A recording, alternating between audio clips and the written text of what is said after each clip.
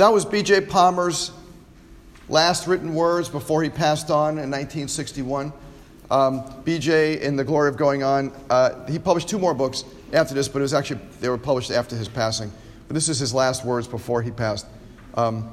And they mean a lot to me. I first heard them from Dr. Sid years ago, the person who created this institution. And the thing that I think is so important, I want you to remember about this class. If you remember nothing about this class, there's 2 things that you really got to recall. And here are the 2 things. Number 1 is the sentence there. It says, the burdens are heavy, responsibilities are many. Right? So what does that mean? That means this is no easy road. Right? This is no easy road. This isn't simple. This isn't easy. Getting through Life University, not simple or easy. Right? And people can say, well, it's not as hard as this, not as hard. Yeah, that's true. It may not be hard as this or that. But getting through Life University, this is grueling. Right? This is a very grueling program. So just to get through this university or any other place, this is very grueling. So you have to understand, you've already been through this. The burdens have already been heavy. Responsibilities are many. But here's my take on things. Like, I don't know where you are. You're in 10th quarter, 9th quarter, 11th quarter, whatever it is. I don't know if you're in student clinic or outpatient clinic or whatever clinic you might happen to be, or not even in clinic yet. Whatever it happens to be, I'm telling you that you are chiropractic. I'm telling you that you have part responsibility of what happens in the future. I'm 55. Like he said in a paragraph before, he said, there's a time I'm not going to be here, right? I'm going to keep on passing the torch as much as I can. My dad was in the military. He was in World War II. He was in the Navy. And in the Navy, this is what they taught him. Not on my watch. Right? Not on my watch. Right? I'm going to do everything I can so that we win. Right? So it won't be my fault. Right? It'll not be on my watch that this happens. So what I'm asking you guys to really think of is, like, when you graduate, you guys got a big responsibility, and it's not just about your office. It's not about paying off your student loans, right? This isn't, the reason chiropractic is stuck in the rut that we are in is because we're so me-centric. Everything is about my office and my success and my this, and nobody thinks about the greater good of A, chiropractic, and B, the people and the kids especially, right? We have a big job to do. And it's up to you if you want to do it. And that doesn't have to be kids. I like kids. It doesn't have to be kids. But here's an article, Wall Street Journal, last week. Right? We're not the only ones talking about this. Right? We're over-medicating our children. We're not the only ones talking about this. The use of drugs as a quick fix doesn't help kids become resilient to stress or emotionally mature. Right? That's not a chiropractor talking. This is a psychoanalyst talking. This is another professional from another profession saying the same thing we are. Here's what Reggie Gold said about chiropractic a number of years ago. He passed away. He's another great chiropractic philosopher. Reggie Gold said this: chiropractic will survive with or without us. Do you get that? Chiropractic will survive with or without us. So if we blow it and lose chiropractic and become a modality, or become just like, been taken over by some other profession, or whatever it is that so many people would love to salivate and see us be the opioid fixer-uppers, right? The opioid epidemic fixer-uppers. There's nothing wrong with us taking care of back pain, right? But that's not my job.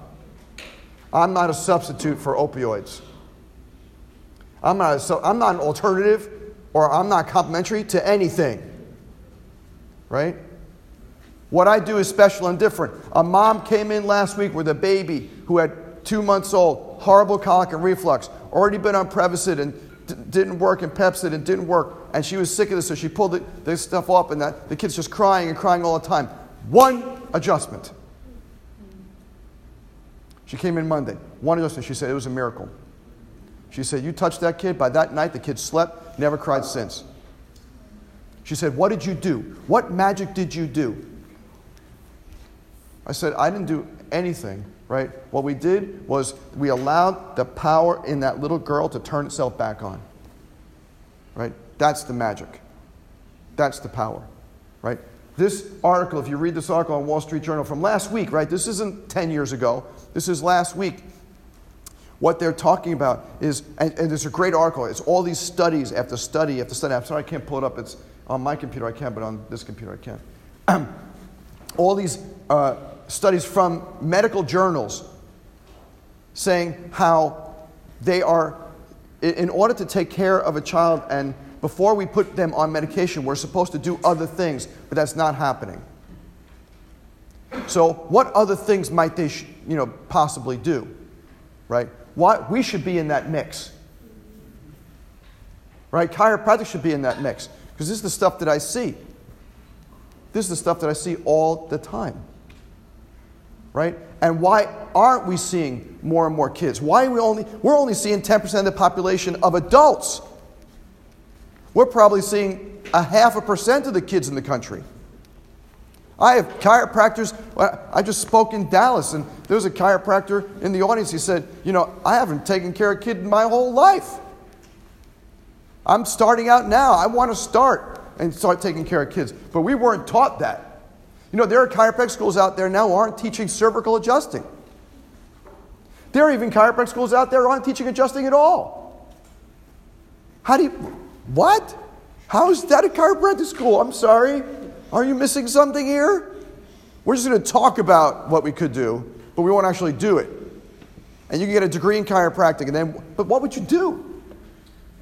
When you graduated, if you didn't learn to do a chiropractic adjustment and you went to 4 years of school, what would you do? I don't know. But here's what BJ was saying, to go back to what BJ was saying. Right? We have in our possession a sacred trust.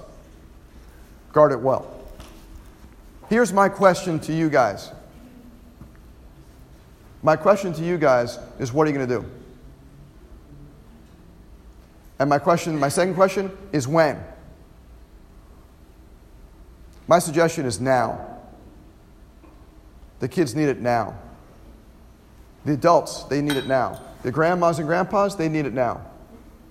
They need it now. This isn't about getting bare minimums in clinic, It's not about, I'm going to get 251 adjustments.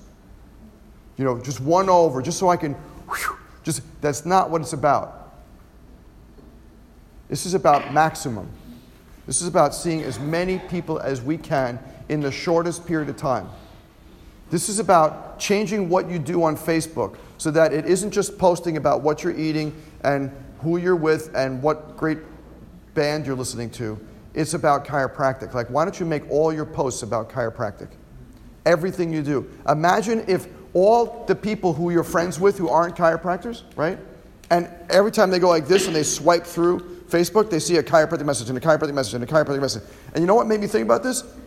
Is yesterday, someone put a post on, and it was one of our patients, a friend of one of our patients, and he said, why don't we take over Facebook for baseball? I'm like, you know what? That's just not important. Baseball is great, go Braves, but it's just not important, right? Comparison to like the life of a kid, right? Or the life of an adult, or life of a grandma, or life of an athlete. I think rating things, I probably would rather see a lot more baseball on Facebook than the junk I see now. But wouldn't it be great if we saw chiropractic? And who's going to do that? It's going to be you guys, right? So stop just posting about what a great meal you're having and start posting something about chiropractic every day, every day. Make it a habit. And then when you get into your practice and you have your own practice, Facebook, now you're going to start Facebook posting every day about chiropractic. Make it a learning tool for the public. Right? Because what else can we do to guard it well? That's what I want you to think about. I want you to have discussions with your friends to say, what can I do to guard it well? What else can I do? What can I do as a student? You can do a lot.